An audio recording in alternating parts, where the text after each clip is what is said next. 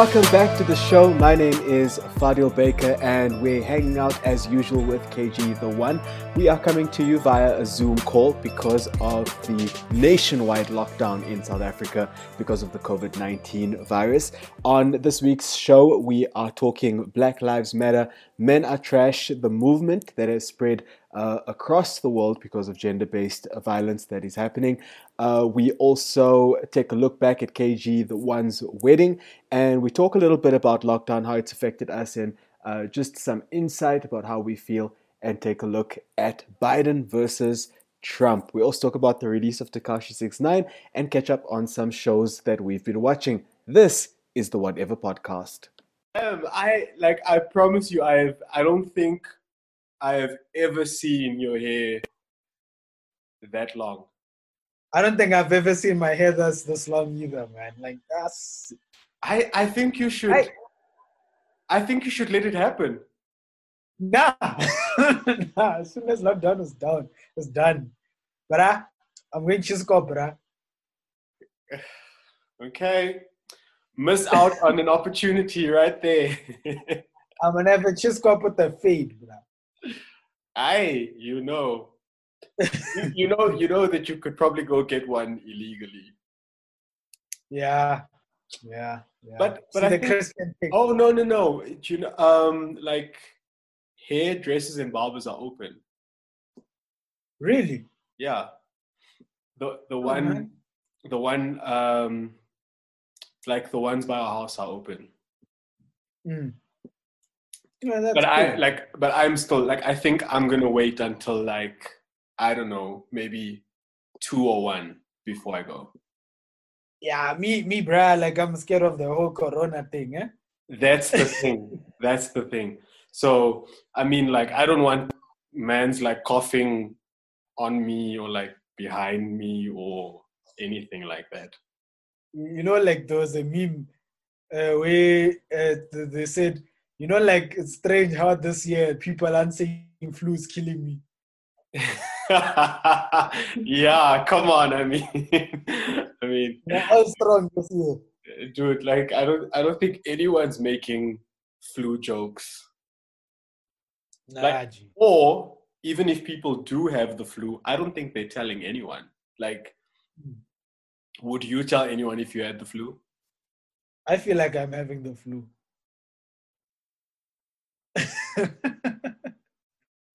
I don't know, man. I don't know. The other day you're telling me that you created a computer virus. Now you're telling me there's a possibility you have a virus. Yeah. And now I'm sitting on the other side of this computer and you've got all these virus things happening in your life.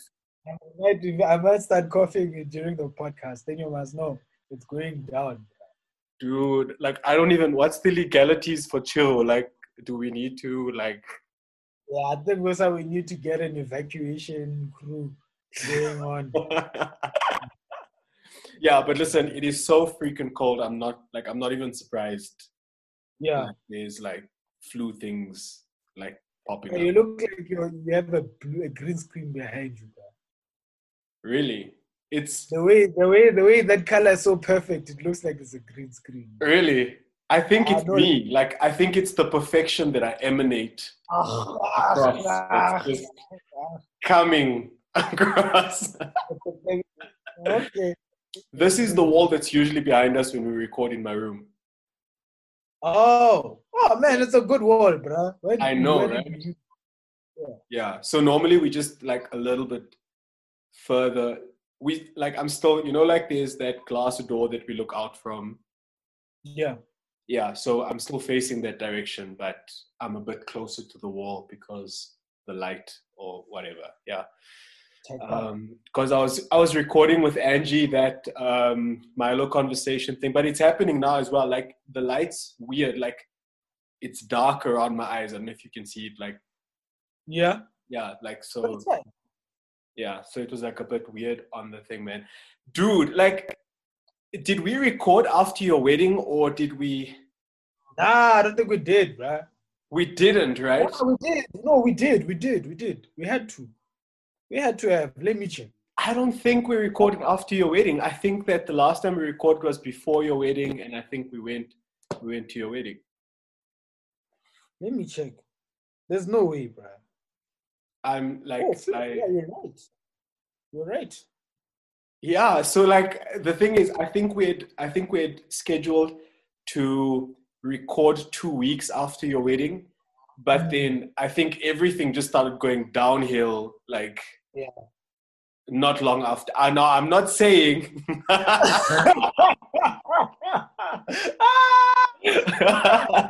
Let's start a podcast now. Let's start a podcast.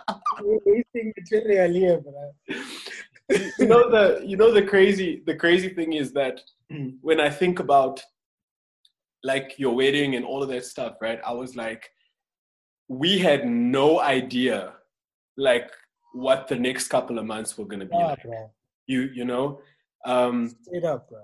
I thought like, you know, on the one hand I kind of felt like the year was off to like a brilliant start and like things were coming together and that kind of thing. But I kind of like, I think we kind of should have taken the hint, like when Kobe died. Yeah, like I know this is gonna be a couple bro. We content, So I remember us talking about Kobe.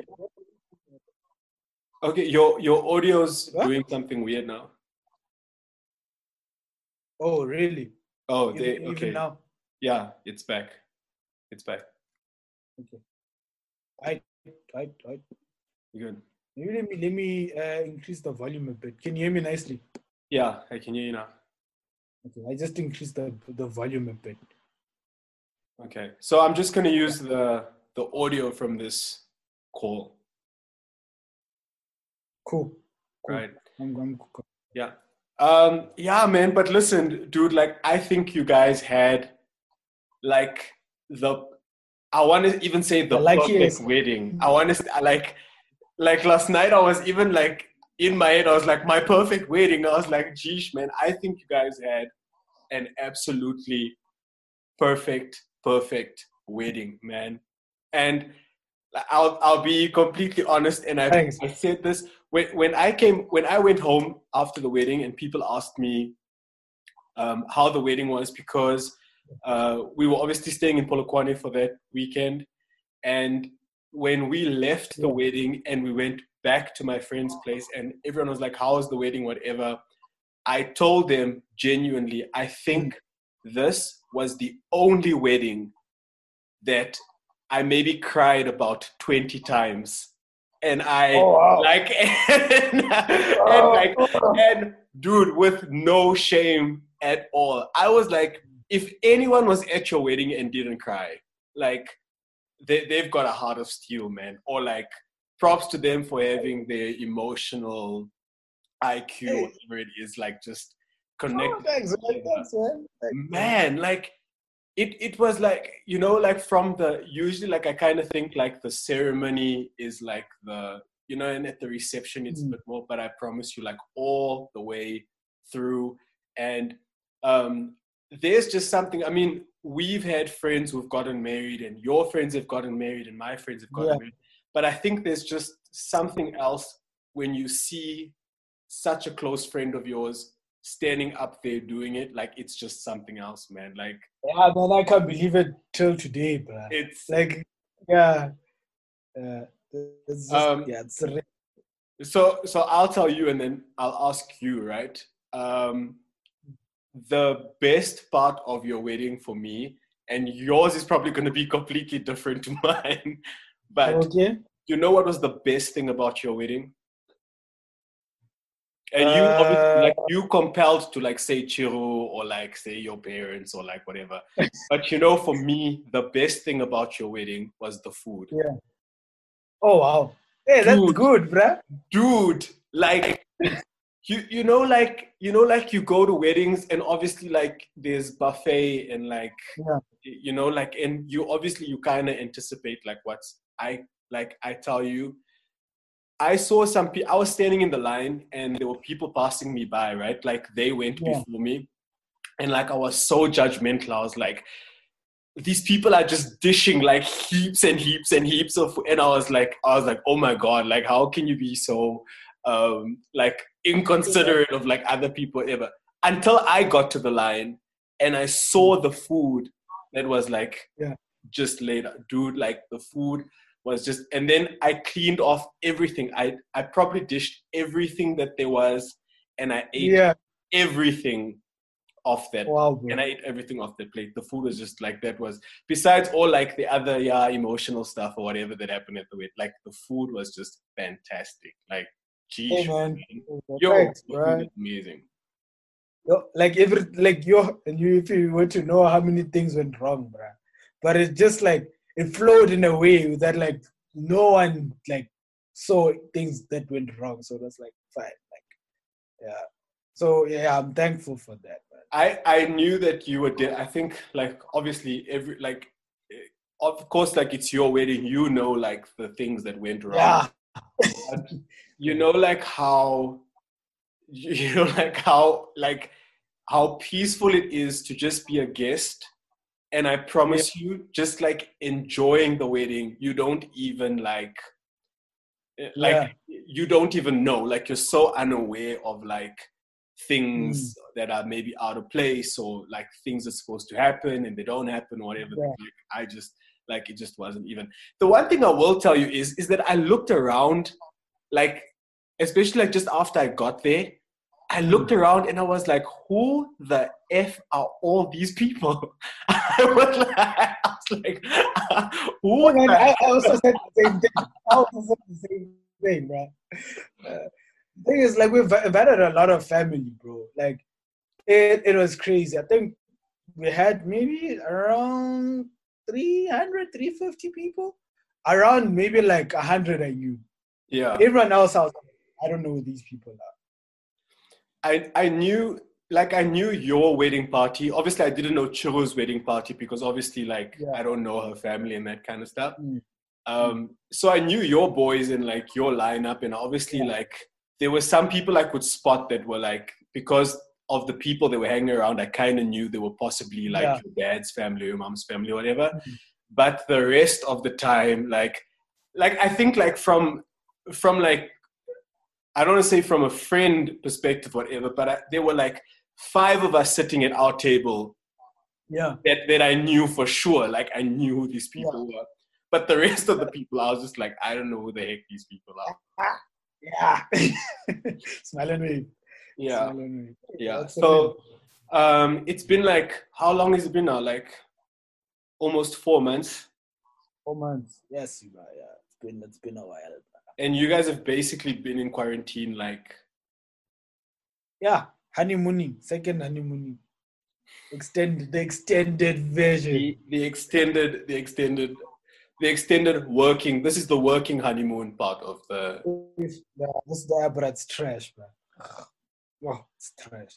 You see like what I have here? My guy. That's like your laptop's just like the symbol for things. So, what are some of your, like, obviously, like we kind of it's been like, how long have we been on lockdown now? Almost 3 months now. 3 months. March, April, May, June.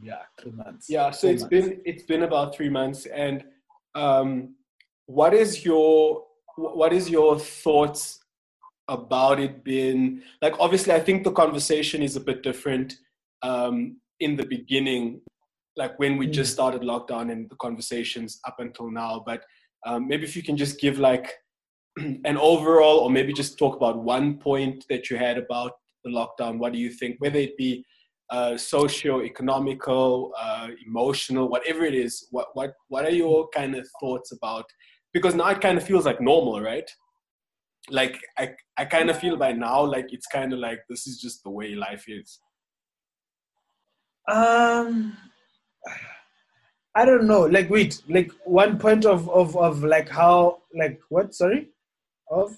So I think for me, like the one thing I always think about is when the lockdown started, it quickly drew some lines socially and economically in our country. You know, the rich all went behind their white picket fences and switched on their electric gates and bought thousands of rands of foods and just, you know, stockpiled everything, locked them stuff up, bought tons of toilet paper. Like, why? You know, and kind of locked themselves up and kind of stayed behind their fences. And it was kind of just like, we're just going to wait this thing out. Whereas as you go kind of down the economic scale, you start thinking about like our brothers who live like out in shacks in like rural areas and what lockdown has been for them.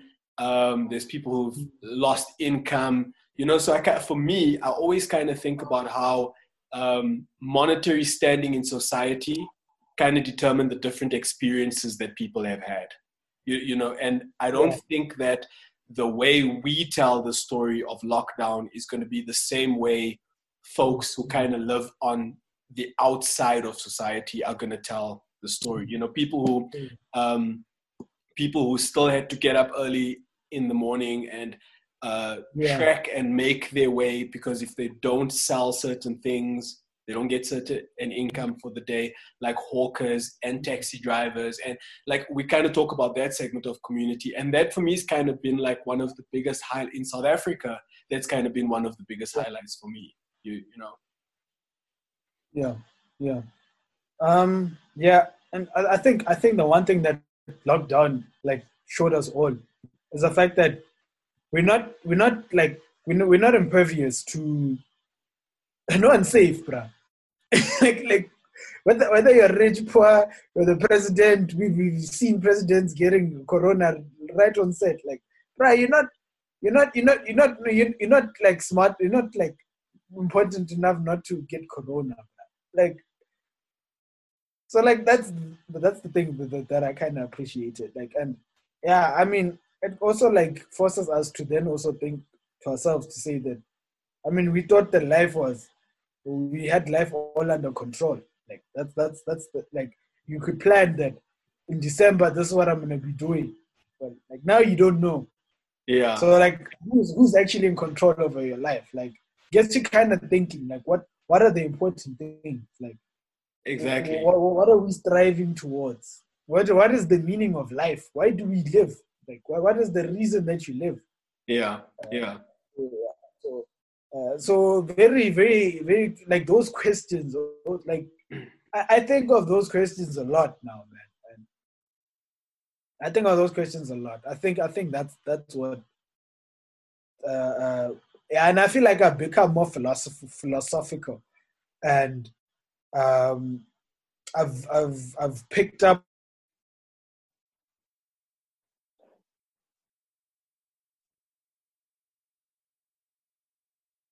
Do you actually even believe the things you believe if you don't act them out? Like, is it? Do you actually believe them? Like, if yeah. So like, yeah, for me, like, yeah, I've been doing a lot of thinking in that way.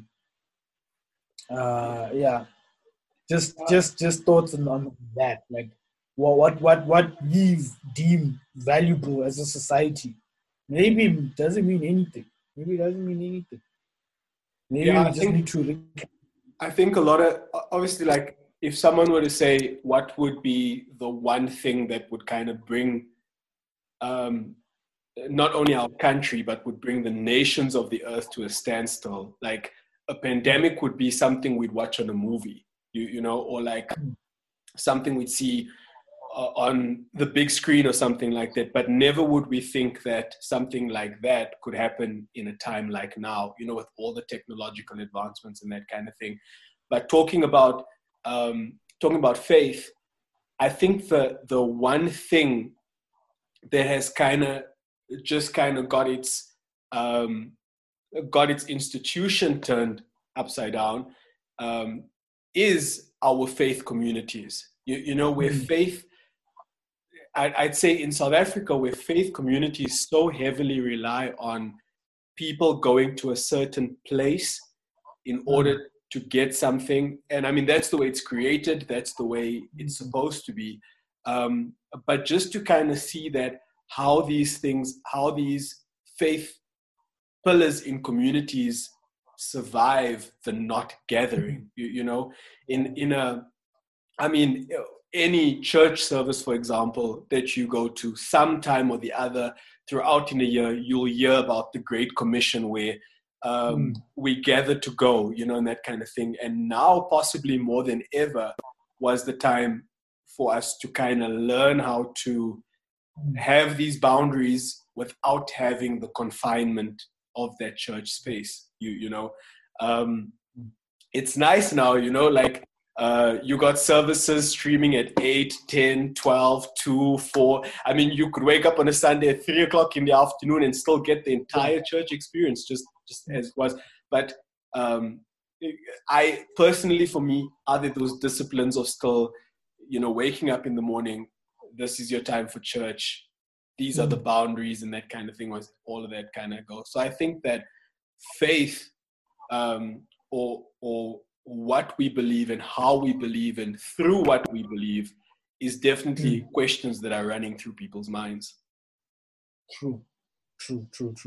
Yeah, I agree with that. And I think that's what makes Christianity a bit unique, because I mean, in Islam you have precepts of like every single thing that you have to do, every nook and cranny, how you should look, how you should walk, how you should wipe your ass. Like everything has a law. Whereas in different contexts, it may not be possible for you to apply those laws. So you get a fatwa or to sort of allow you to do those things.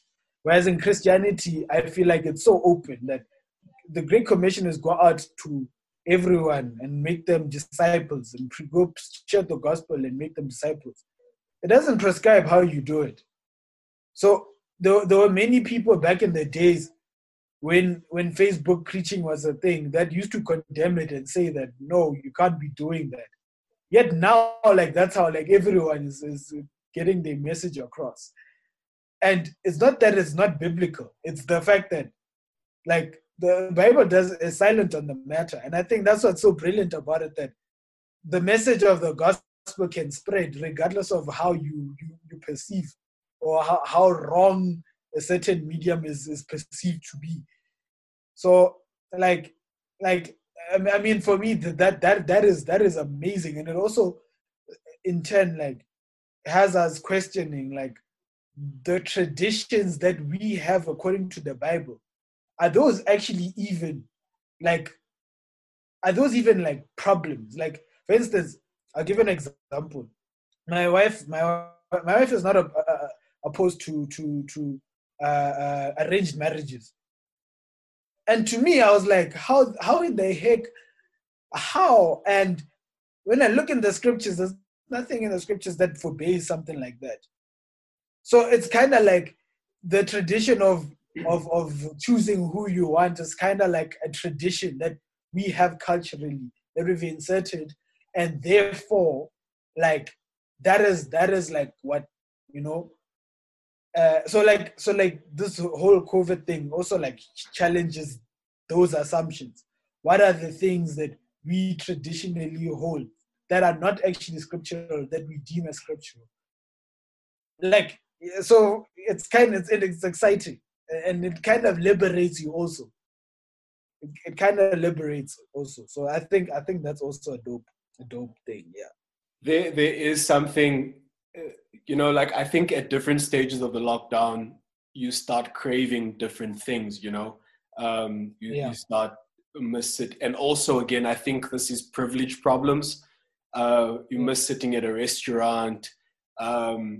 You miss going to get your hair cut or just walking around in a mall or meeting people and that kind of thing. But there's one thing I can tell you that's definitely been on my mind the last couple of weeks, and that's just being in a room full of people and worshiping together and singing together and hearing the word together and just kind of being in that community of faith. Because I don't think that God, I don't think the gospel is ever hindered by a lack of gathering, but we were created together. You know, where two or three are gathered, you know, and we were created for the gathering. So, man, like, as much as like we say buildings don't matter and sound systems don't matter and stage and lights and that kind of, like, I can't wait to just stand like in an environment. Doesn't even have to be the best stage, lights, whatever. I'm just like in an environment.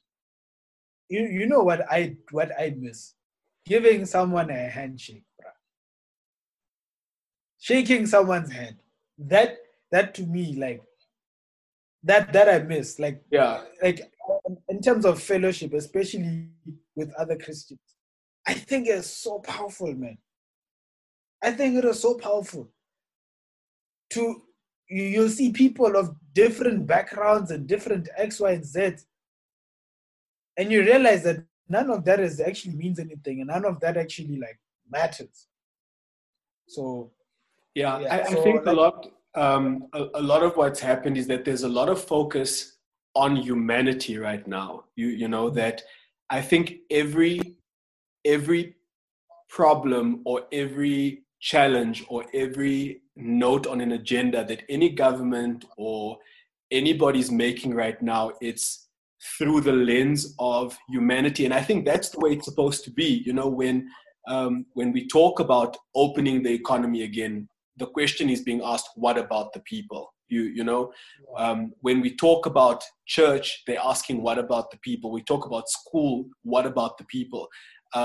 Anything that's happening. And I'm hoping that would kind of be the filter that society starts doing things through, because I kind of feel like sometimes at the expense of the people, we start doing certain things. You know, there are many things that we can talk about like that. But one of the things that have happened is that I think that I don't know if people just have more time to be focused on the issues right now, or if it's just kind of like, now that the world has paused, we can start dealing with the bigger issues, like racism, like gender-based violence.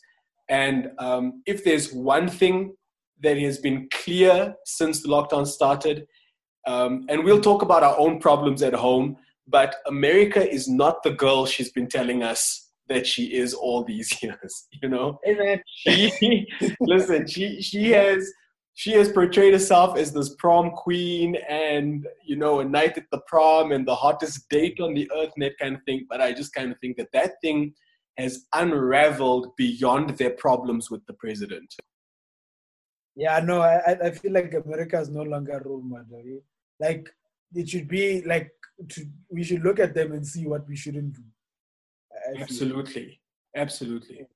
So in terms of, obviously, I don't want to say that the Black Lives Movement, the hashtag, has resurfaced again, but obviously, you know, like, the issues stay, but I kind of think that certain things obviously trend at certain times. You know, the issue is still there. The Black Lives Matter, the issue is still there, but obviously these hashtags come back, and when they come back more than once, you know, then there's a problem. You know, like, there's obviously the problem's bigger than just the trend that there was and that kind of thing. We always talk a lot about what's happening in America, but obviously, like, we've got our own Black Lives Matter issues happening right here in South Africa. But what has kind of been your thoughts, your perspectives, issues that have been burning, and just what has just been your outlet for that? Yeah, I don't know. Like, I mean, that's something I also have been thinking about. Is the whole concept of systemic racism and the whole concept of systemic barriers, and to an extent, I mean, there's no denying that South Africa has been victim of like these systems. So I mean, in terms of corporate, like, it's obvious. Like, I mean, I'll give you an example of an issue where I think Black Lives Matter. Like, because I mean, we say Black Lives Matter in the sense of someone losing their lives, but then it should also apply to people living their lives, right?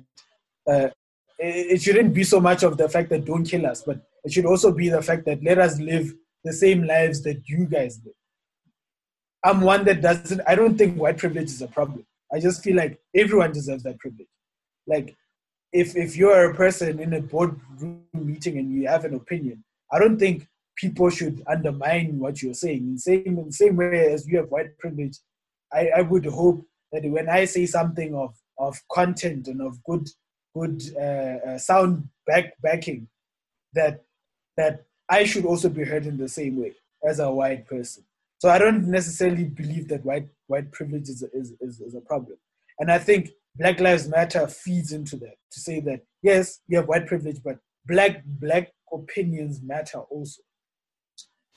And the one thing that I saw, especially in the work that I do, is that I was doing work that entailed me using the work of another person. I had to rely on the work of another person, someone who came before me, someone who is said to be one of the most brilliant trainees that has ever graced Deloitte.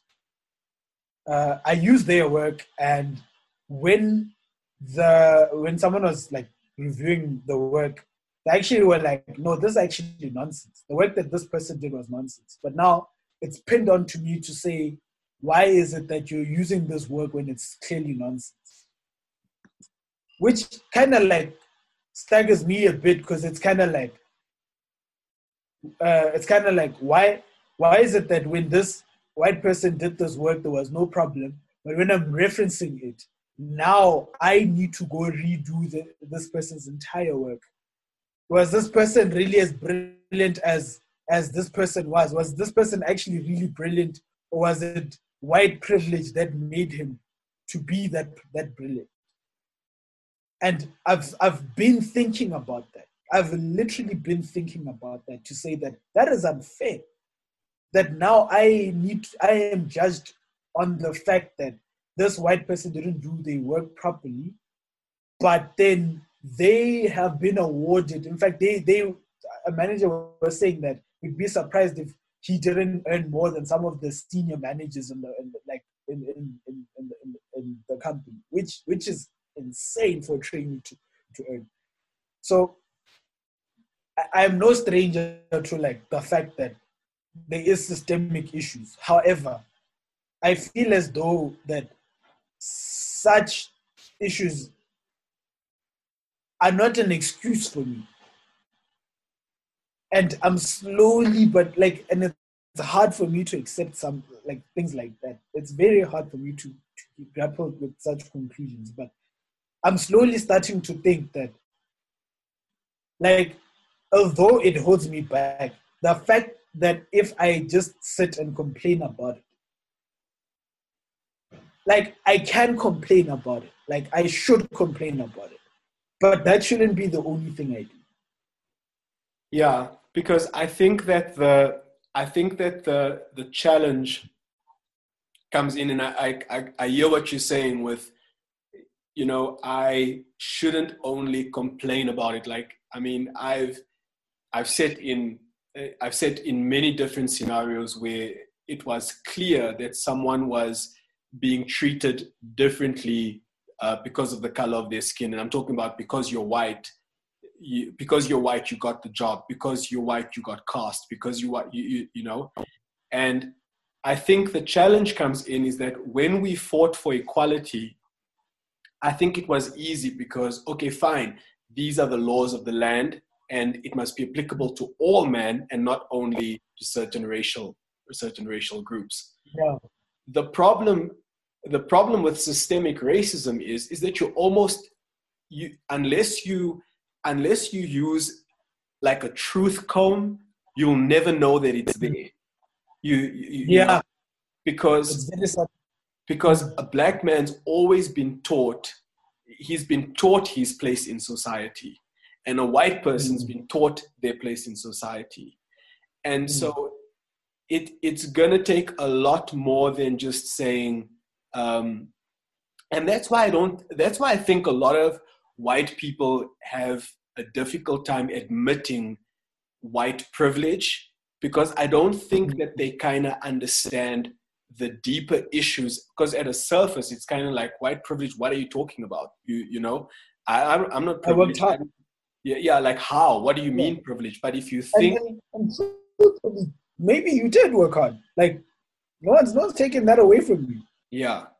But like, yeah, someone with that alternate color of skin has to work twice as hard as you to get the recognition that you're getting. Yeah. I saw someone saying that at the benefits never come for free. It's where I'm benefited by a system, someone is paying for it through slavery. You know, so if I'm benefiting from a system, someone else is paying by being slave to that same system that's benefiting me.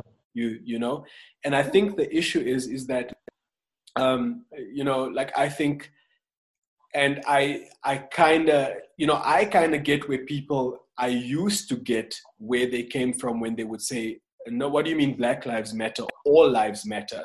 You know, because the first time that I heard Black Lives Matter, I was like, that's a bit strange. Don't all lives matter? But you see, the issue is that when you don't know, you don't know. And you can't argue from a place that you don't know. So the thing is, and here's the thing, I scroll through my Twitter feed, and I look on social media, and I hear what my white friends are saying and what white communities are saying and that kind of thing. And listen, the truth is that majority of the All Lives Matter movement is coming from white people. You know, you got black people on the one hand, people of color on the one hand screaming Black Lives Matter, and you've got people on the other side shouting, no, all lives matter. The issue for me with All Lives Matter is, and this is kind of just what I've been thinking about, is the reason why white people have such an issue with Black Lives Matter is because for such a long time, they've always been included. And now's the first time they're not being included in something. And they're like, what? What do you mean we don't matter? You know? Isn't it like the N-word? Exactly. You got excluded from using the N-word. Now you're getting angry. But here's the thing. It's that you're so used to being included, you think that by people saying Black Lives Matter that you're not being included. It shows how naive you are to the issues that are at hand in society. Because if we were the all peaceful, all united, all we don't see color, there's no color, that kind of thing, whatever, then the moment a certain racial group were being oppressed, people would immediately come out and say, hey, no, Black Lives Matter, we don't do that. You know, but the fact that you have issue with it, it just shows that you don't understand the issues. And personally, I don't think I fully understand. But the thing is, like, sometimes I'm like, how stupid do you have to be to not understand that this is a thing? You know what I think? I think it's willful ignorance. Like, it's this thing doesn't affect you, and therefore, like, it's the equivalent of dudes, like, bruh. It's the equivalent of guys who are now saying you should be asking why the guy hit you. You should be asking why the guy killed you. Did you cheat? Were you like? And I'm like, so that justifies you abusing some, like, it's the equivalent of people like that. So I don't know, man. I think the great comparison here is that the same train of thought of people who use the All Lives Matter are the same people or no, let me not say the same group of people, but it's the same thought pattern of people who also want to fight against the hashtag men are trash. Now, I kind of know how you feel about that, but yeah, no, I'm not for the hashtag. You know, so but like this is my explanation for it. Again, what people don't understand is, right, and you can apply this to a racial scenario as well. Who is being victimized at the moment? It's the women of our country, right? And we and whoever falls under that category. And who are the people committing this crime? It's men. You understand? So if we have to call a spade, when they say men are trash, it's because men are committing these crimes, right? Now, I think you are a, let me not say something uglier, but you have such a large yet small perception of yourself at the same time. If you feel like you can't say men are trash because I'm not trash, and is your dad trash, and is your boyfriend trash? That's cool. You see and I kind of think that it's the same line of thinking of those people who kind of like, when a woman gets raped, oh, what was she wearing? We try to make it, I think it's kind of inherent in us as men to make excuses as to why we're not the problem. Yeah, and when everyone makes excuses, that no one thinks that they're the problem. No one, and that is why there's a problem. Yeah, no one thinks, because listen, one way, I'm not saying this is the solution to end racism, and I'm not saying that this is the solution, but what I'm saying is that if we just take the situation that's happening in America, if the majority of white people just say stop and enough, this thing could go away. I think it's deeper, man. You know, the thing is, you know what the problem is? It's systemic, bro. In the same way, like even women abuse is in a way, it's also systemic. Like, we abuse women. Sometimes they things that I do myself that, like, someone has to call me out to say, like, hey, bro, why did you do that? I'm like, no, but that's how I always thought. But like, that is something that is against women. For instance, let me clarify my position, because people might think otherwise. I'm not a feminist, and I am not for the label men are trash. However, when you're fighting against gender-based violence, I am with you 100%. When you are fighting against rape culture, I agree with you that rape culture is a true thing, and that when you're talking about male privilege, I do agree that males have privilege. I agree with all the premises of the men are trash movement. I don't, maybe not say all, because there are some there that I like. I agree with the core tenets of the men are trash movement. I do, right? So for me to say that, like, to attack the men are trash hashtag is a straw man. It's not what the movement is about. It's a larger thing, right? So the label, I don't agree with the label, but do I agree with the thing? Like, I don't. This is an iPhone, right? I like the iPhone. But if it was called an Android, right, I wouldn't like it because I don't like the word Android. But I like the iPhone. I like the actual thing. So I agree with the sentiment. I agree with everything that you're saying, that men need to take accountability, that men have the problem, and this and that. I agree with that. I just feel like it's branded incorrectly. And for someone to say that, yes, you agree with everything, all the core tenets, but I also need you to agree with also this. I don't know. I just feel feel some kind of way. I think for me, and I'll use the example of racism, where I think like I think mankind is going to pay for that sin for generations to come. You know, like there'll be accountability. Just reading through some work today, I was thinking to myself, you know, they were listing people who were a part of the systematic formation of racism in South Africa and coming from, you know, like the world around us.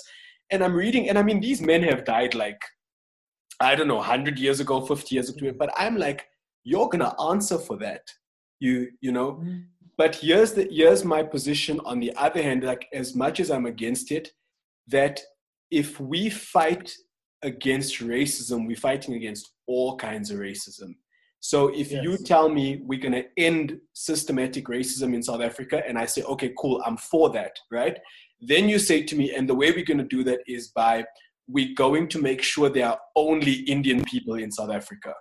So we're going to eradicate blacks, we're going to eradicate whites, we're going to eradicate only Indian people. It's going to be this. We're going to name South Africa into south of India or something crazy like that. Like, would that really be bad?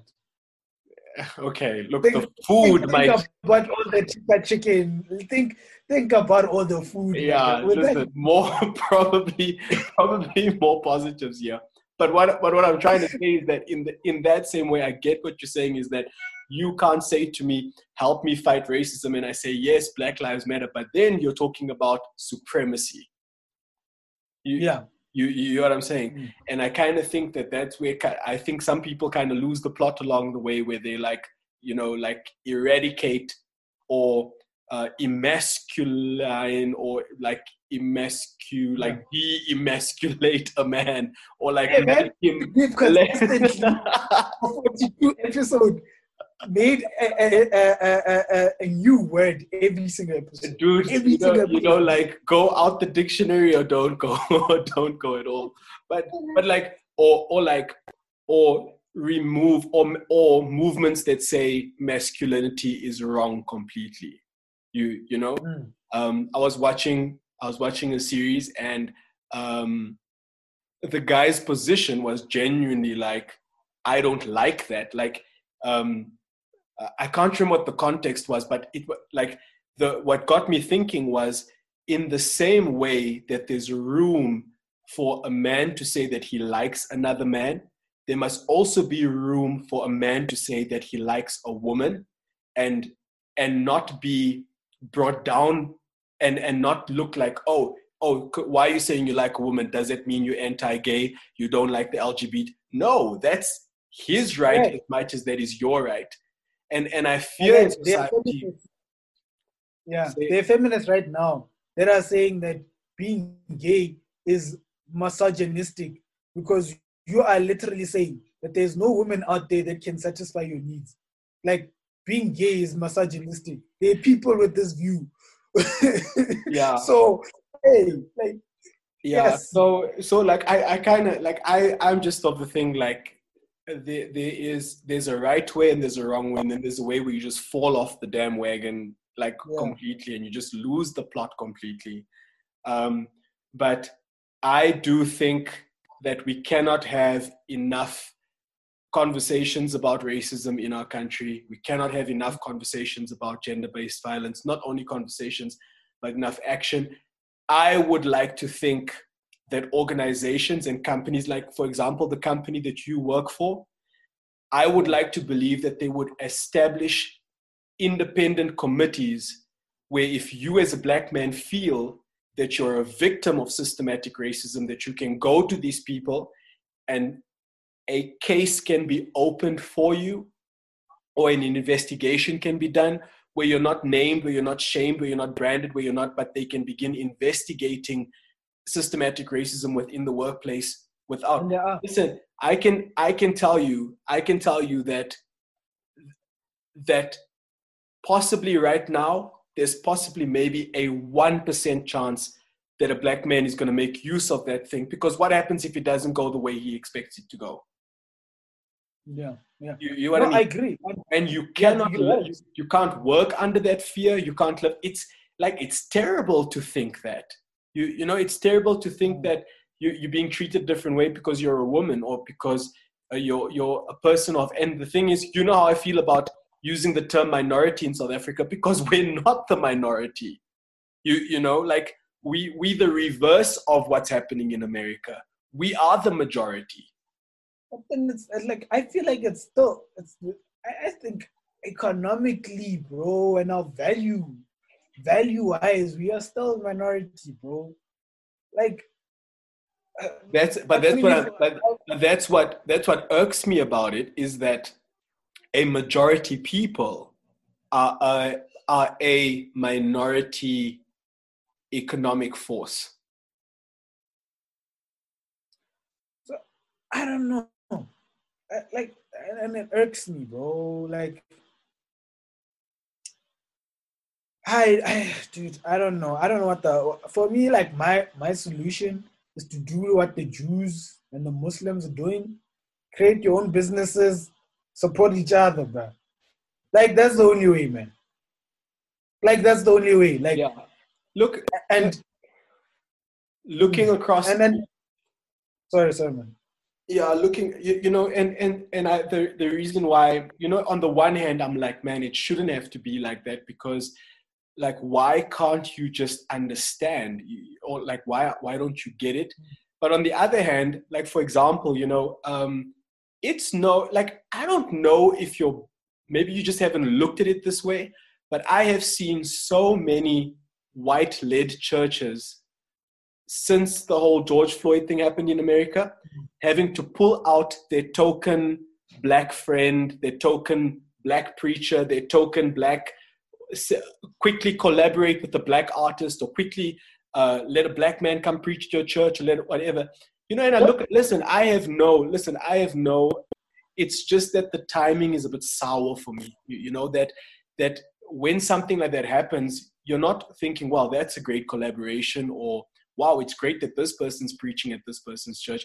But I kind of sit back and I think, I'm like, so is everyone kind of on the phone with their black friend right now and like, listen, we've been a bit milky the last couple of, can you quickly, you know? Yeah. So I feels you, man. So that for me has just been like, it's just one of the things I've been thinking about it. And like, why is it? Listen, on the other hand, if you're a white man called to start a church and you can't do anything about the color of your skin, there's nothing you can do. You were born white, there's nothing you can do. The difference for me comes in where you begin breeding. You begin, you give John an opportunity before you give Mpo an opportunity, or you think more of John before or Mpo gets treated different to John than what, you know what I mean? Yeah. It's those things that begin to irk me.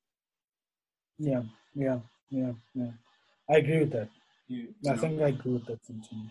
Yeah. So like, I kind of just, I've been, one of the things that I've been doing is like, that I love American politics and watching what's going on over there. But it's entertaining. Giant, like, it's like a soap opera, like now it's becoming a bit intense, but I really love what's happening. But I'm making concerted effort to kind of put more interest into what's happening in our own backyard. And I think it's relevant for South Africa, because we tend to follow what they are doing. Like, when people started becoming woke, it didn't start here. Yeah. It started that side. So, like, feminism, like, it didn't start here. It started that side. So the trend is, when you see something done in America, chances are a lot, like LGBTQ rights, like, our cultures are very opposed to that. But like, now, even in the ANC, like, people are moving toward gravitating to LGBTQ rights. So, like, so for me, like, I think it is relevant for us to talk about these things, because chances are we're going to see them on one shape or form or the other. And as I said, the US is not a role model. So if we can have a warning of what we shouldn't do, at least we'll know we'd be better off. Absolutely. You know what was one of my first responses? Like, listen, George Floyd is probably a representation of the thousands, if not millions, of black men that have been killed, maybe just in the last century alone, But first of all, like, my question to the world is, can you imagine a world without the black man? There would be no magic in this world. There would be no sauce in this world. There would be no spice in this world. There would be no, and And to simply answer the question, why do they kill us? I don't know if you've seen Michelle Obama's documentary on Netflix. It's called Becoming, along with the book. Yeah, so it's dope. Yeah. I can tell you that there are people watching. Michelle Obama represents not only a black woman, but a woman and minorities and that kind of thing. And you see the magic that's on the inside of Michelle Obama and what she represents.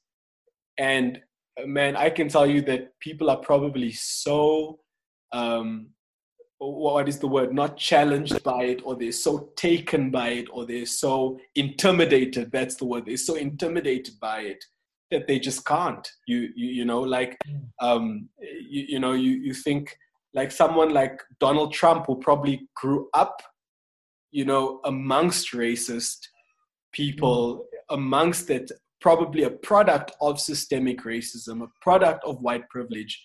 Like, what does he know about that kind of magic? And to be quiet during that time, like you can almost hear the presidential address so that's why I'm so proud of our president right now.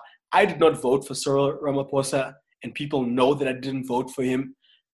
But I can tell you, like, he is a world leader, an example of what a president, like he is an example. The way he's handled our virus, the way he's handled social issues that have happened in our country. Like, did Donald Trump come? I mean, Donald Trump the other day said that George Floyd would be happy if he was looking down from heaven. He'd be happy to see what's happening to be that out of touch, with, you probably just live in a different world. Well, like, you have to be Trump. You have to be Trump, or you have to be a Trump. So we're getting closer. Well, I don't want to say closer because it feels like this year is just flying apart, but November's around the corner. Biden versus Trump. What do you think will happen? Biden is also not a good nominee, bruh. You know how mad I was. You know how mad I was at America, especially with what's been happening now, right? And I wish I could. You know how the government. I don't know if you've been getting those government messages. You've probably been getting them where they're stay safe, stay home, those kind of things. If I could send a message to the population of America who are responsible for choosing their president. Yeah. After the last couple of weeks of everything that's been happening, I don't want to be the I told you so guy, but I want to be the guy who wants to say, you had an opportunity to put Kamala, a black woman. You had an opportunity to have a black woman as a president. You had an opportunity to put a gay man as president. You had an opportunity. There was so much diversity. And now you want to talk about how the black vote isn't free. And I'm like, are you out of your mind? Are you out of your mind? That's what I like about T.I. T.I. said something that people didn't like. He said that this year the black vote is for ransom. You have to come to us and tell us what you're going to do for the black community. And if Trump has a better agenda, then we're going with Trump. Because the issue is, economically for black people, it's been good for black people in terms of, unemployment for black people has been the lowest it's ever been, under the Trump administration. So you as Biden, what are you going to do? The person who wrote the Jim Crow laws, the person who has incarcerated more black people than ever. What are you going to do for black people? That's different to Trump. Trump obviously is not a good person, but I think that the one strong argument for Trump that I've heard when it comes to black folk has been the unemployment rate in America. But you must also remember that slaves were also employed by, you get what I'm saying? Slaves were, I'm sure the unemployment rate out in Egypt was also really low amongst Jewish people when those thousands or millions of Jewish people were enslaved by Pharaoh. And Pharaoh could come out and say, listen, guys, but I've been giving you jobs. You're eating better here than what you're eating out there. My thing about it is, first of all, if someone says, you must come to us and tell us what you do, I am completely for that, because I feel like every president's got to have a plan for diversity in his country. But when you say that, I don't mean that it depends on whether I'm going to vote or not. Because if you don't vote, you are voting. And if that community doesn't vote and Trump's community does vote, how many more George Floyds are we going to have? How many more police brutality deaths are we going to have? How many? But the thing is, with Joe Biden, and what Charlemagne was saying was that at least lie to us, bro. At least give us the decency of lying to us and saying that this is what you're going to do. Yeah, but you see the problem that I have with Biden's, that he's the nominee. The problem that I have is that a community had an opportunity. They have an opportunity to put who they want. You know what I mean? It's not just like, you see, when it came down to Hillary or Trump, right? I think my perspective was, listen, guys, it's Hillary or Trump. The obvious choice is Hillary. But the reason why the election race is so long is so that the people can use their voting power to put a candidate who they want in that position. You know what I mean? That's why by the time Biden was nominated, I laughed on the phone with you, because I was thinking to myself, I was like, these people had all this time to choose a candidate and to rally behind that candidate. And the best option they could come up with was Joe Biden. Joe Biden was a great BFF to Obama. Joe Biden was Obama's token white man in the White House. He was fantastic in that role and position. But is he a president? You see, but that's the thing. Like, for me, that tells me the Democratic Party are just taking the black vote for granted. That's because the majority of the people who are Democrats aren't black people. They are white people. Those are the people who are making the decisions in the Democratic Party. So I feel like that's what TI is saying. You're saying that, I mean, even Joe Baraka said, are they killing us with the pistol, with the vote? Like, we're voting for them, but then nothing is happening to us and we die. But this side, Trump is enabling gun violence that's killing us. So which is better? Like, which one is better? Yeah, and I think just in the same way that you said, what we need to do is that we need to start our own businesses and we need to support each other in that whatever. I personally think that after this election, or even before the election starts, Black America needs to get together, and either they need to school a president or they need to choose a candidate who can lead these communities into victory over the next 4 years. I think they need a Nelson Mandela. That's what they need. America needs a Nelson Mandela. I think the black people should band together and have their own like kind of like vote, like poll vote, to say that as black people, this is who we want the Democratic nominee to be. Then but they had the opportunity. They had the opportunity. No, but the thing is, the black people had expressed that they don't want Biden. Like, black people had expressed that. It's the white people who But remember, I personally think that they didn't look. Maybe Kamala's not. When I talk about Kamala Harris, I'm not talking about her specifically. I'm talking about another Barack or someone who can fill that position. You know what I mean? I'm talking about, why don't you find your Barack Obama and get behind him? Stop worrying. Like, you see, the thing with Barack Obama was that there came a time where he needed to prove his popularity with white people.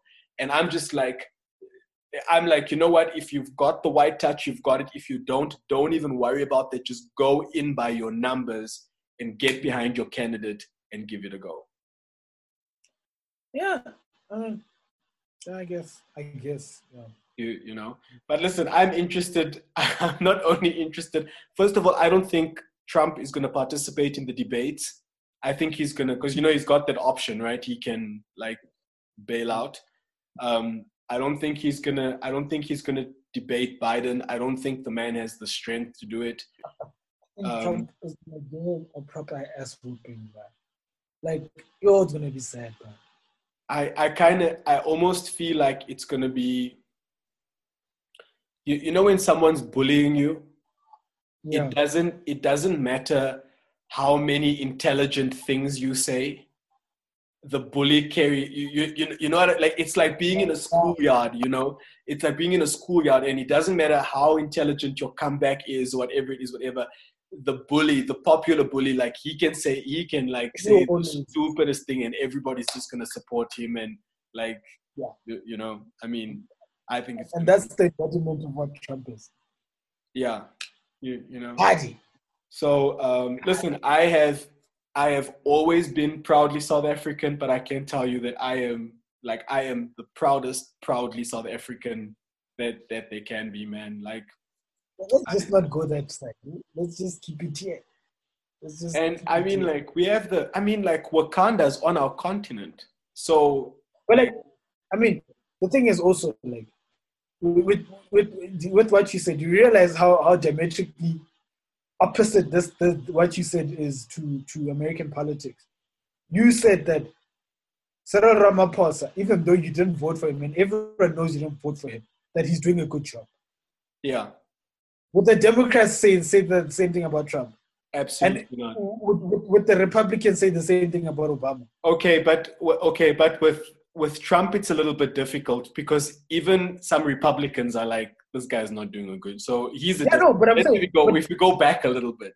My thing is, I give you props where you were performing. Yeah. I don't care. Like, maybe the other reasons or what, dude. If you did a good job and you're Trump or you're Hitler or what, man, you did a good job here. But you're still screwing up. I think you're pushing it with the Hitler thing a little bit. No, but like I'm being serious, bro. Like, I get it. The thing is, when you acknowledge the good point someone has, that's when you strengthen yourself. Like, for me, it's the people who, whenever you put out an intellectual argument, and they're like, oh, but you're a racist, bigoted homophobe. For me, I'm like, oh, I won. You are not intellectually capable of defeating me or defeating my argument, so you have to resort to other arguments. So for me, I'm like, fine. I look at what you're doing, and if what you're doing is right, I'm like, okay, what you're doing is right. And if what you're doing is wrong, bro, you're screwing up. Trump is screwing up, bro. So like, but there are things that he's doing well. So like, I don't know, bro. Yeah. I don't know. Like, listen, I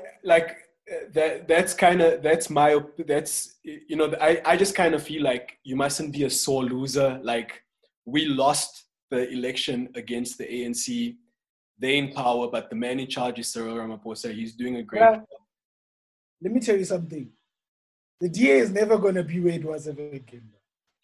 Listen, my thing right now, and like, honestly, when Musi left, I was there for Musi, my man. That was the man. That's the man. Because that's the thing for me, is that, you know, people are aligned to a political party. I believe that you're aligned to the man who makes the decisions. You know what I mean?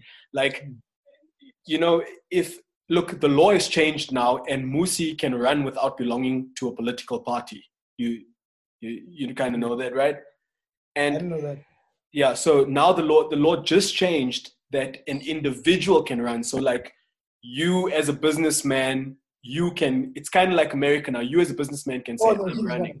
You know what I mean? Yeah, so here's my thing, that if Musi doesn't run for president and Cyril does run for president, guess where I'm putting my X down? The DA will never get my vote. We are not, listen, never mind the fact that we're not ready for a white man to be president again. I think it needs to be, and it's not on the president that he's a white man. That's not my thing. I'm not saying a white man can't be the president of the republic. I'm just saying right now we need representation. We need thinking. We need you. What I'm saying, what I would say to bolster what you're saying is to say that I feel as though, and as much as, and I could be wrong, but with what the majority of white people's opinions are in terms of politics right now, it scares me that if they were to create policies, what that would entail. And that is why for me, I'll say, like, I'll kind of back up what you're saying in that, because what I see right now is that you've got the John Steenhuisens of the world who are kind of in the political field. They're in that Ubuntu vibe of like kind of what's happening. But if you look at the citizens who are calling for political change, then we've got entire, I don't know if you can call it a city, but you've got entire forts of people who are calling for the old South African flag, who are calling for, you know what I mean? Like, which is probably the equivalent of the KKK, what the KKK was in America to whatever it is. But there's something that I wanted to ask you as we just maybe just wrap up this, that part of it, is that, so I know that you're not into canceling culture, and we've spoken about canceling culture so much and that kind of thing. One of the heartaches for me that came out of this whole saga in America is that I am a big fan of the Bon Appetit magazine, the channel. They're a group of chefs who do videos on YouTube. That's where I follow them the most. I listen to their podcast. It's probably like, it's an obsession, but it hasn't been diagnosed, so it's fine. Like, that doesn't really matter. So one of the things that happened was the editor of the magazine, someone found a photo of him maybe 10 years ago or 13 years ago, doing brownface. Now, brownface, obviously like blackface, but brownface, so he's a white man doing brownface.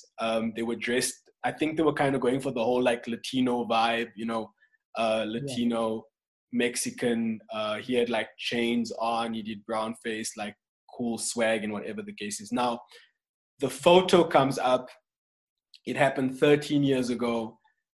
The staff call for his resignation, and along with his photo of like his brownface resignation, a long list of things that's also like systematic racism that's happening within the company. All of those things now get attached, and the editor has to resign, right? So my questions are, 13 years ago, we find out now, right? If something happens 13 years ago, and maybe sometime you've taken the photo down, or you've possibly apologized to like the narrow people that you kind of have in contact with, whatever, but 13 years later, you're on a much bigger platform. Like, I mean, all of us hope that in 13 years from now, we've got more influence, bigger things, more things, whatever. Now the photo comes out. Does that warrant that you've got to resign from your job? That all those things must be taken away from you, and we don't. And I mean, you know the culture that we live in. I don't think it matters any kind of apology that is given. I don't think people are listening to any apology that you're given. They're not. I've actually taken a different, like, I've thought about it even more, and I think my answer is a bit more nuanced in regards to this. My thing is, should it be cancelled? My automatic answer is no.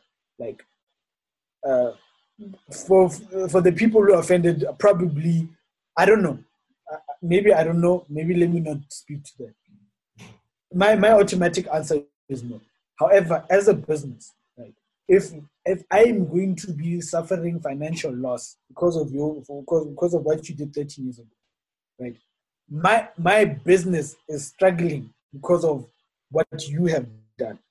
Then I think then it is fine, because not because you did what you did, but because, like, if had I known that I would have suffered so much loss of money, and I'm employing so many other people, I wouldn't have hired you.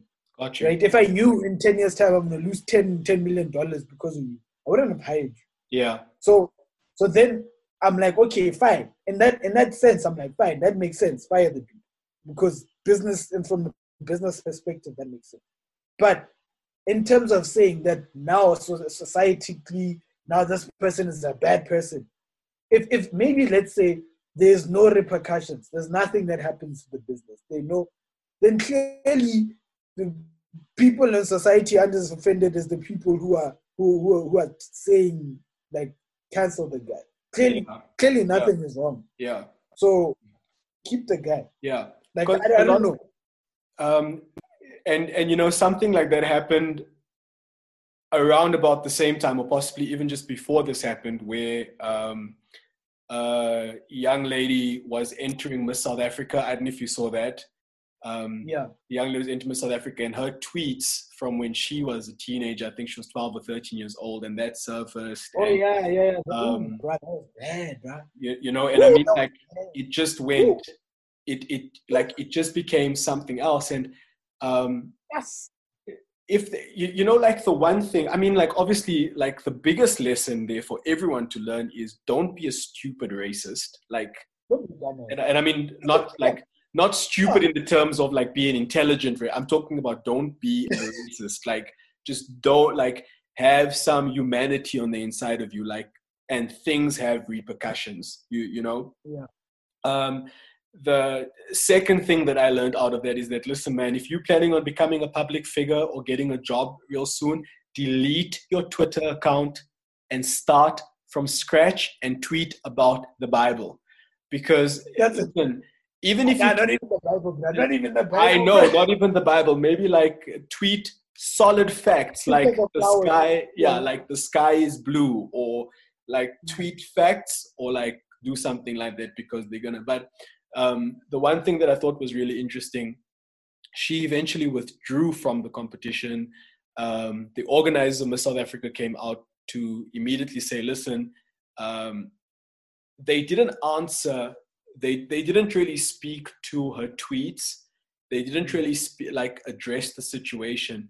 They just came out and said they will not consider contestants who will misrepresent the brand in a way that it should, which is understandable. You know, I understand that. Come out, you come out straight. You're like, listen, whatever category that falls on, you can't be a candidate for this thing because you'll misrepresent the brand, and that's it. I thought that was very well dealt with. And to be very honest, like I probably, if he represents any other brand, I probably won't gravitate there, because clearly their values aren't the same as mine. But that's not the same as saying cancel the person. For me, that's not the same thing as saying now we're done with you, and like you should never get a job ever again. Yeah. The one thing I did kind of start gaining perspective on is that I think you must be very careful in our world to think about cancel culture, because a lot of time what's happening on Twitter is not what's happening in real life. You know what I mean? Like 10,000 people on Twitter can retweet something and be of an opinion that something's happening, and it cannot be the truth at all.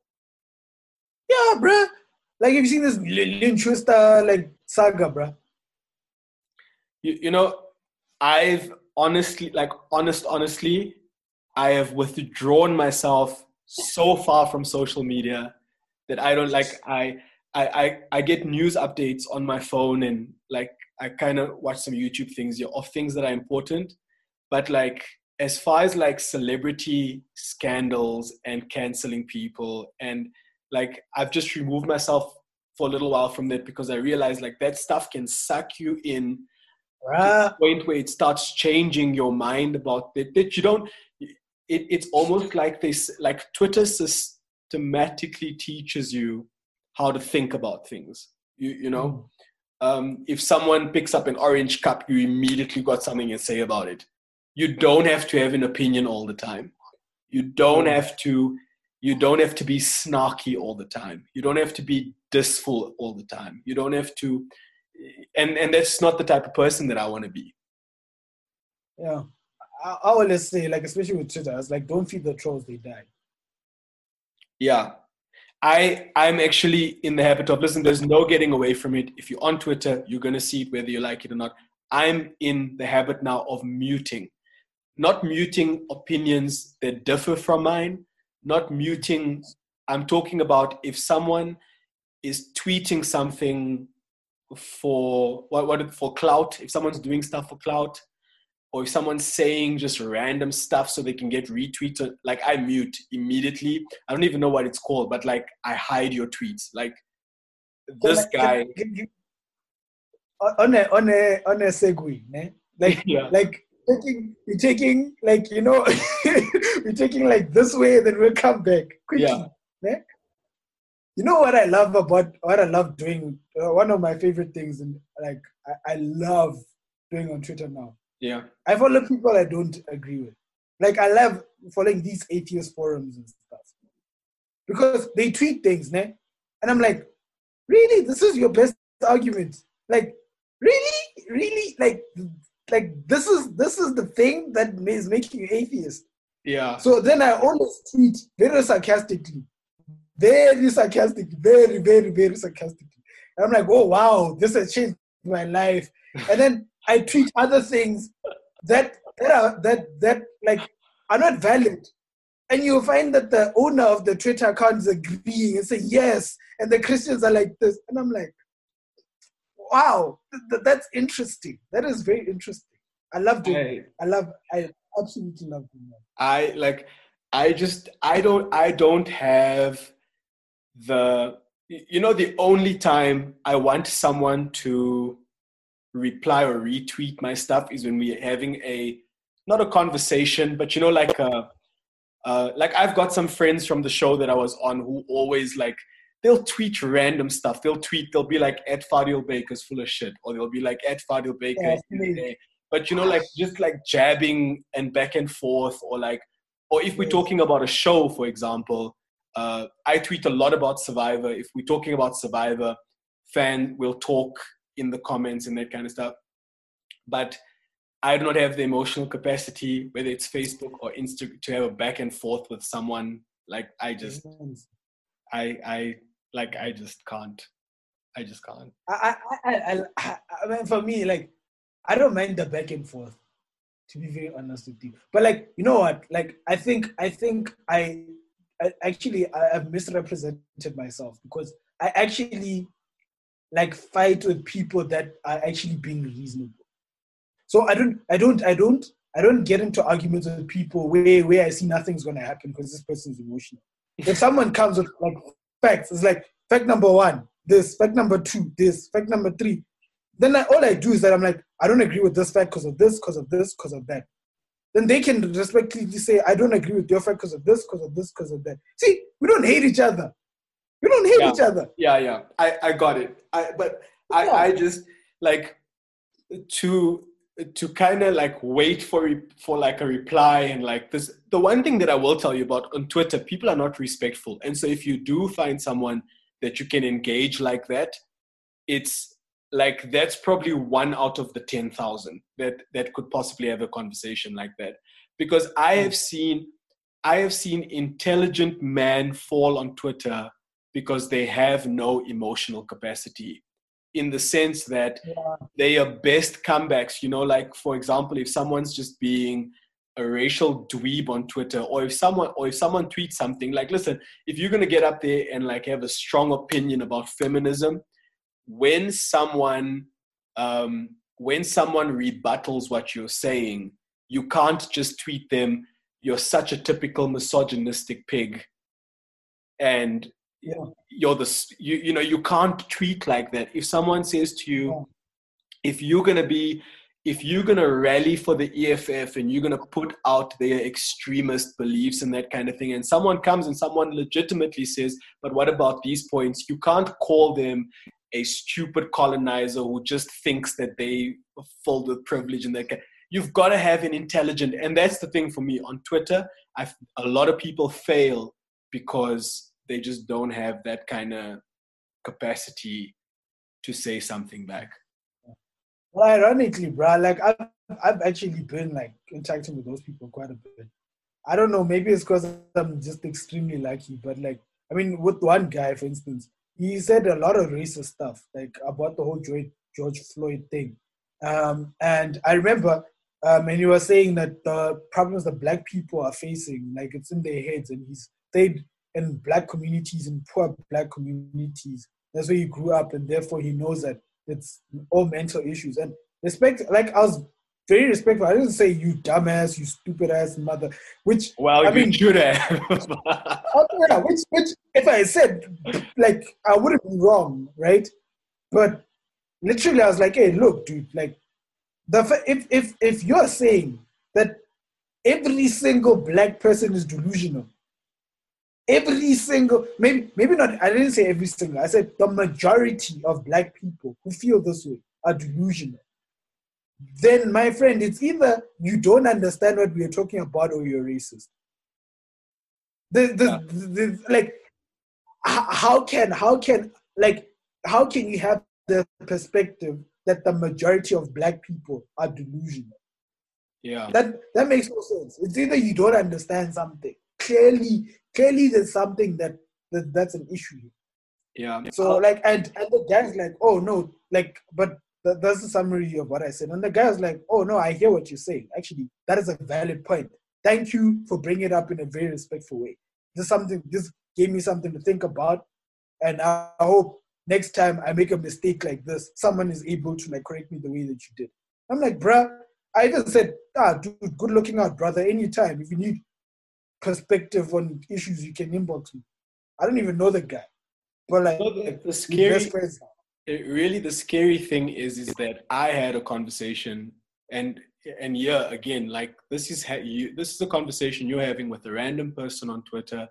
I'm having a conversation with someone that I know, and we text messaging each other, and they say to me basically the same thing that person is saying online, and they say to me that racism is something created by rich people to keep poor people occupied. So if you are a racial activist, or if you are against racism, or if you talk about whatever, it just proves like what class you're in, and like how systematically, and that is what systematic oppression really is, and that kind of thing. And you know, first of all, the surprising thing for me is that how close this person was to me. You know, I'm talking relationally, that they think like that, and that they receive that information from other people. And I can tell you that where this systematic racism and these things come from, there are groups of people who feed these ideologies. And the thing that scared me about is that this ideology was coming from a church, you know, and maybe not the church members, but it was the leaders of this church that had taught these people these things.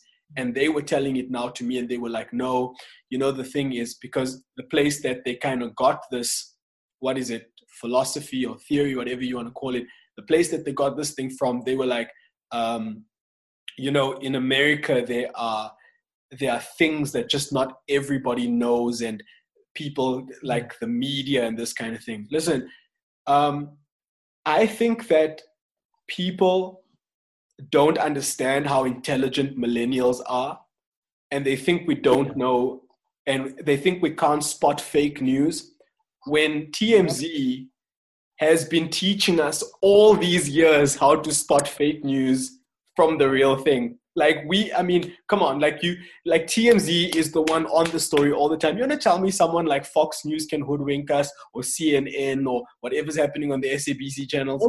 Come on. Like sometimes you got to there's some things you can watch on TV and be like, oh, come on, that's like a story leading into a story leading into story. But like, I think people need to give us a bit more credit. But yeah, man, I don't think you can have enough of these conversations. I would encourage people to have conversations like that, to speak to speak to other people, you know, not only white to black, but black to black, and white to white, and white to Indian, and Indian to colored, and colored, so that, you know, inform and open these dialogues of conversation, because it's only through all of this talking sometimes do we actually come to solutions and conclusions. At least, I mean, it doesn't even need to be a solution, but at least it's a different way of thinking. Yeah, man. And you know, like, one of the reasons why I'm happy that we've chosen to have this platform is because, like I said to you on the phone when I was like, you know what, like there have been so many times that I wanted to write something and post something and do, but like I just felt like the entire time I was like, you know what, the podcast is the perfect place to do that because you get to hear not only the discussion in its entirety, but also next week will kind of be a continuation of our thinking for this week. And that's why, like, if you take one clip, like a 30-second clip from our podcast and just play that over, like it's out of context. You don't really know what's happening in our conversation. You've overheard something from someone that's been said. And I didn't want someone to take my one little tweet because there are multiple times, like, we're not for white supremacy and we're not for black supremacy, but there is a supremacy that we are for that some people might have an issue with. People are always going to have an issue with something that you say. I didn't want it to be my one little tweet that people had an issue with. That's Buddha premise, man. Yeah. Okay. Here's some things that I am super excited about. One of the things I told you on the phone that I felt really hypocritical about, and like I couldn't believe that this was happening, but it's happening. Okay. What's happening? The first thing that I'm really excited about is that Tekashi 6ix9ine is out of jail. Like, yes, yeah, man. We even got new music. I am so excited about that Tekashi 6ix9ine thing. Have you heard his new song? I wish people could see the look on your face right now. I really wish people could see the look on your face right now. Oh gosh, yeah, I have. Is it not? Tekashi's gonna die, bro. Is it not like one of the coolest? Is it not like one of the coolest songs? Someone's gonna kill him, bro. Hey? Someone's gonna kill Tekashi, bro. If he's gonna go down as a legend, if someone kills him, like I'm talking like Biggie Legend. status, Park status. I'm talking like we won't be able to mention Biggie and Park without mentioning Tekashi 6ix9ine. Like I'm talking about like generations from now. People could be talking about Tekashi 6ix9ine. I don't know. I don't know about that. I don't know about that. Dude, like I like, yeah, okay. I knew you weren't gonna be excited about that, but I was like the new song, like coming out of jail was not the big thing for me. The new music was like, that was the thing for me. What is it? Gooba. Gooba. The one with Nicki Minaj where she just has a breath sound. Like, dude, people are like, does Tekashi know like full words? Because all his songs are sounds like Gooba, Booga. Like, I'm like, guys, Tekashi 6ix9ine is where it's at, man. Okay, maybe a little bit music that's like a little bit for all ages stuff. Have you heard the new Elevation album? Dude, like, no, but you are into worship music now, right? Like you've... Nah, no, not into worship, not at all. Okay, listen, please, the album's called Graves into Gardens, right? The new Elevation. I'll listen. Just get it and play it. I'm sure your wife possibly knows it because she's like a Christian, and since you married a Christian... Probably. Okay, but just play it. I promise you, like, I haven't been this excited about a worship album in like the longest time. Like, I promise you. Like, this is... What's it called?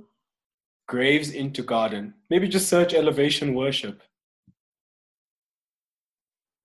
Okay. I think I heard a single that came out like literally before, and Apple Music was featuring it, and I was like, oh wow, this is a cool feature. You see? All right. Now got it. Okay. From track 1 until the last one. Next week on the podcast, I'm gonna quiz you on the lyrics. Do not hold your breath.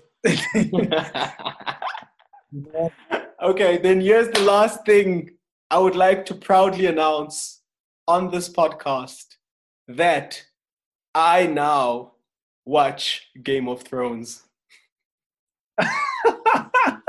Wow! But how is it? Did you like it? Listen, best thing I've ever watched in my entire life. I've never seen anything better. There's no better cast. There's no better storyline. It's the best thing that's ever come on TV. Replace the Bible, people. Replace the Bible. Replace the churches. It's all about the Iron Throne. Number one, you're wrong, right? But number two, I told you. The reason why you probably were struggling to watch it is because of the hype that was around it. Once you strip all of that away, it becomes a bit enjoyable. Like, even I kind of like, I wouldn't say best series ever, but I see why people like it.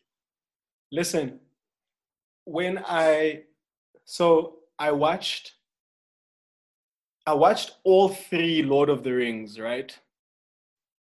Yeah. I don't know if you've ever seen those movies. I was supposed to in the weekend, but yeah. So I think it was just like last week. They're really long. I just took it. I think it was the weekend that was so flippin' cold. It was like snowing or something. Yeah. And I just watched. And I just watched all of them. And then when I was done watching it, I was like, Game of Thrones might be, maybe not similar, but like the same vibe, whatever.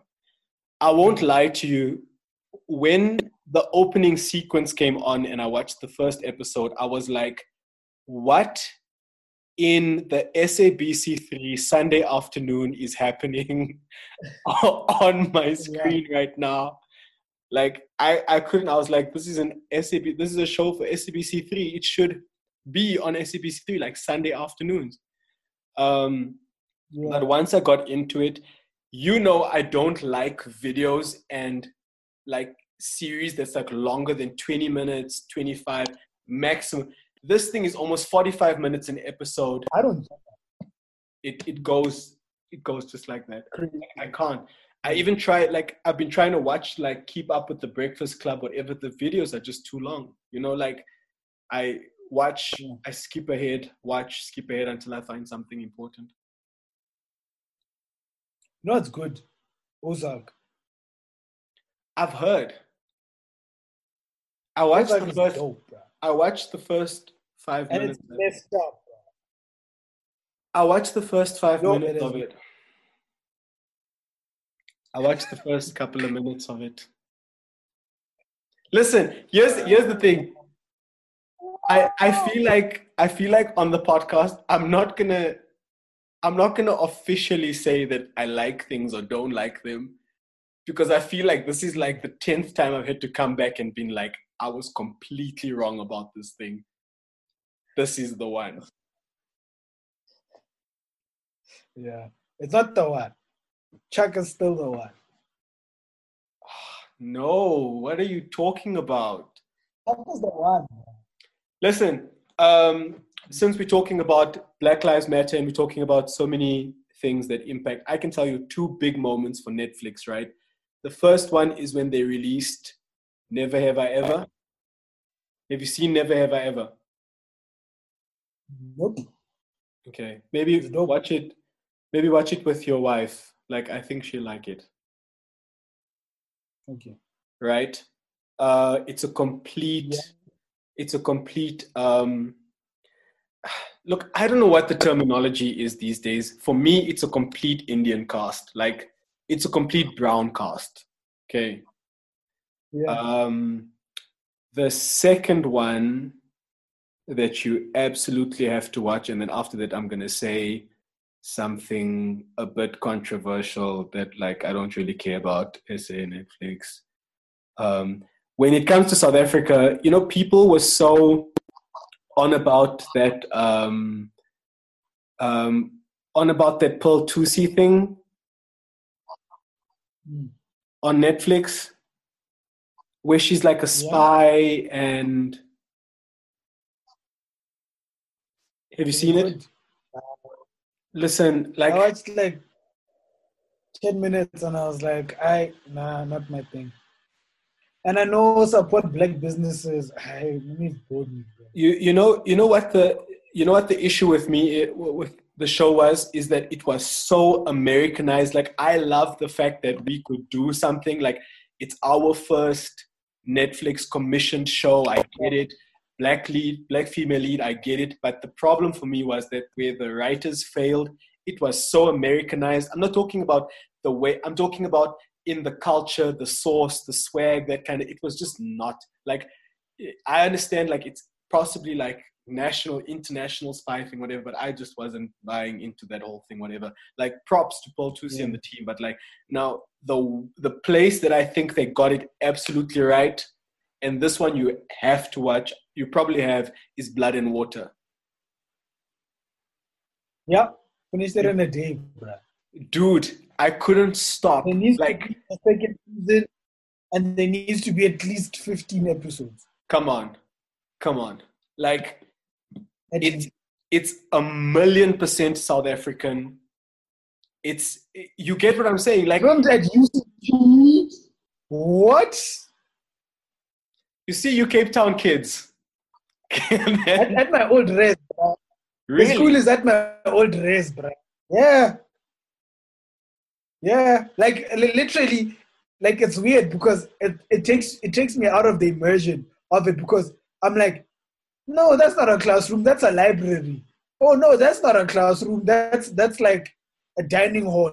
Like, I've been there. Like, but it's cool, but it's nice. It's nice to like see. Listen, they did it right. Like, you know, the one thing, you know what's difficult is that we can't, America influences our culture, right? Especially like modern day, like culture, that kind of thing. I'm not talking about traditional culture. I'm talking about like pop culture, hip hop culture, that kind of thing, right? But where Blood and Water got it right and Pearl Tusi and them missed it was that ours was 100% influenced by America or not. It was 100% South African.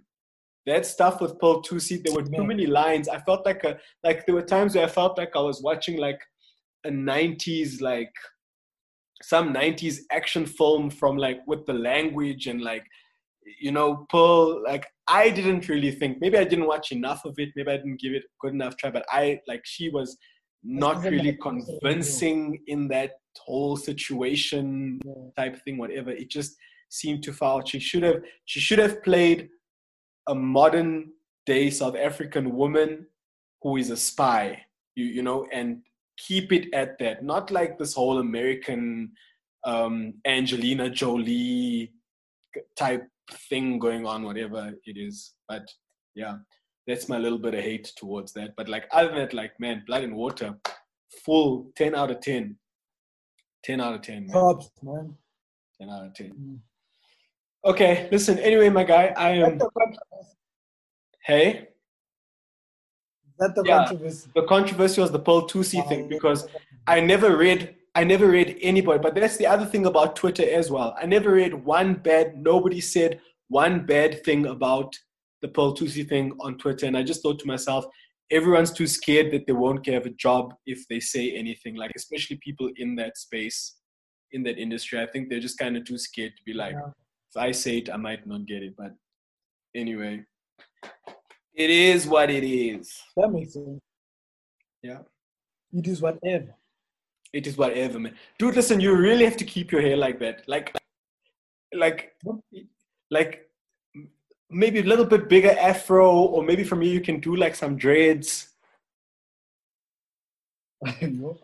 Not long. Listen, not long. My wife will break up with me. Listen, just like, you know, like those mini dreads. Yes. You know, like those mini dreads. Yes. Just do some mini dreads. Surprise us. Like, surprise us. Switch things up a little bit. Like, you know, I can't say when she comes home from work. Like one day she comes out of the kitchen and finds you in the bedroom, and who is this hunky gentleman with his new hairstyle? Maybe I should do that hairstyle. You know that hairstyle where that looks like a camel leg tube, right? Maybe I should do that. Maybe I should do that hairstyle. Friend, like I can't. You know what I'm talking about, no? I know exactly what you're talking about. I know exactly what you're talking about. Maybe I should do that one. I love it. Okay. Like, it's just unfortunate. Can I turn the video off on this thing on your end? Because that's how we're going to have to do the podcast. Because I would not be able to go through, like, without laughing. Like, I would definitely not. But listen, let me not hold you back, right? Maybe that's going to be, like, your thing. Maybe, like, you find your hairstyle in that. Yeah, man. Listen, have you guys baked bread or done any quarantine things? Any rich people quarantine? No, bruh. Hey, I've been cooking for days, bro. Really? I made buns the other day, bruh. You Bro, did? I was so happy. They came out so nice. You didn't even send me a photo of it. Bro, dog. Like I've been, dog. I'll send you a photo now. Dude, if you don't show, it didn't happen. Like, that's the rule. Yeah, no, clean. You know, you can't be like, I made buns, ask my wife. Of course she's going to say, yes, he made them. Meantime, she's busy eating like some Cesco bread or something. I'm sending you some now. Some pictures. Oh, so you did take pictures? Yeah, I did. The first time I made buns, bruh. That's what I meant. I was like, the first time you're making these things and you like not taking any photos of it. No. I took pictures. You know how I feel about buns, bro. I thought, oh no, you don't like pap, right? You don't really like pap. Yes, but I feel like you're not picking up what I'm throwing here, sir. I just did. I am devastated. I am devastated. You know how some friends say don't ever change? Yeah. I should change, ne? Let me just say I'm not going to fall in the category of one of those friends. I'm sending you this picture. I want you to tell me what you Are you sending it on here or are you sending it to my phone? Both. It's on your phone now.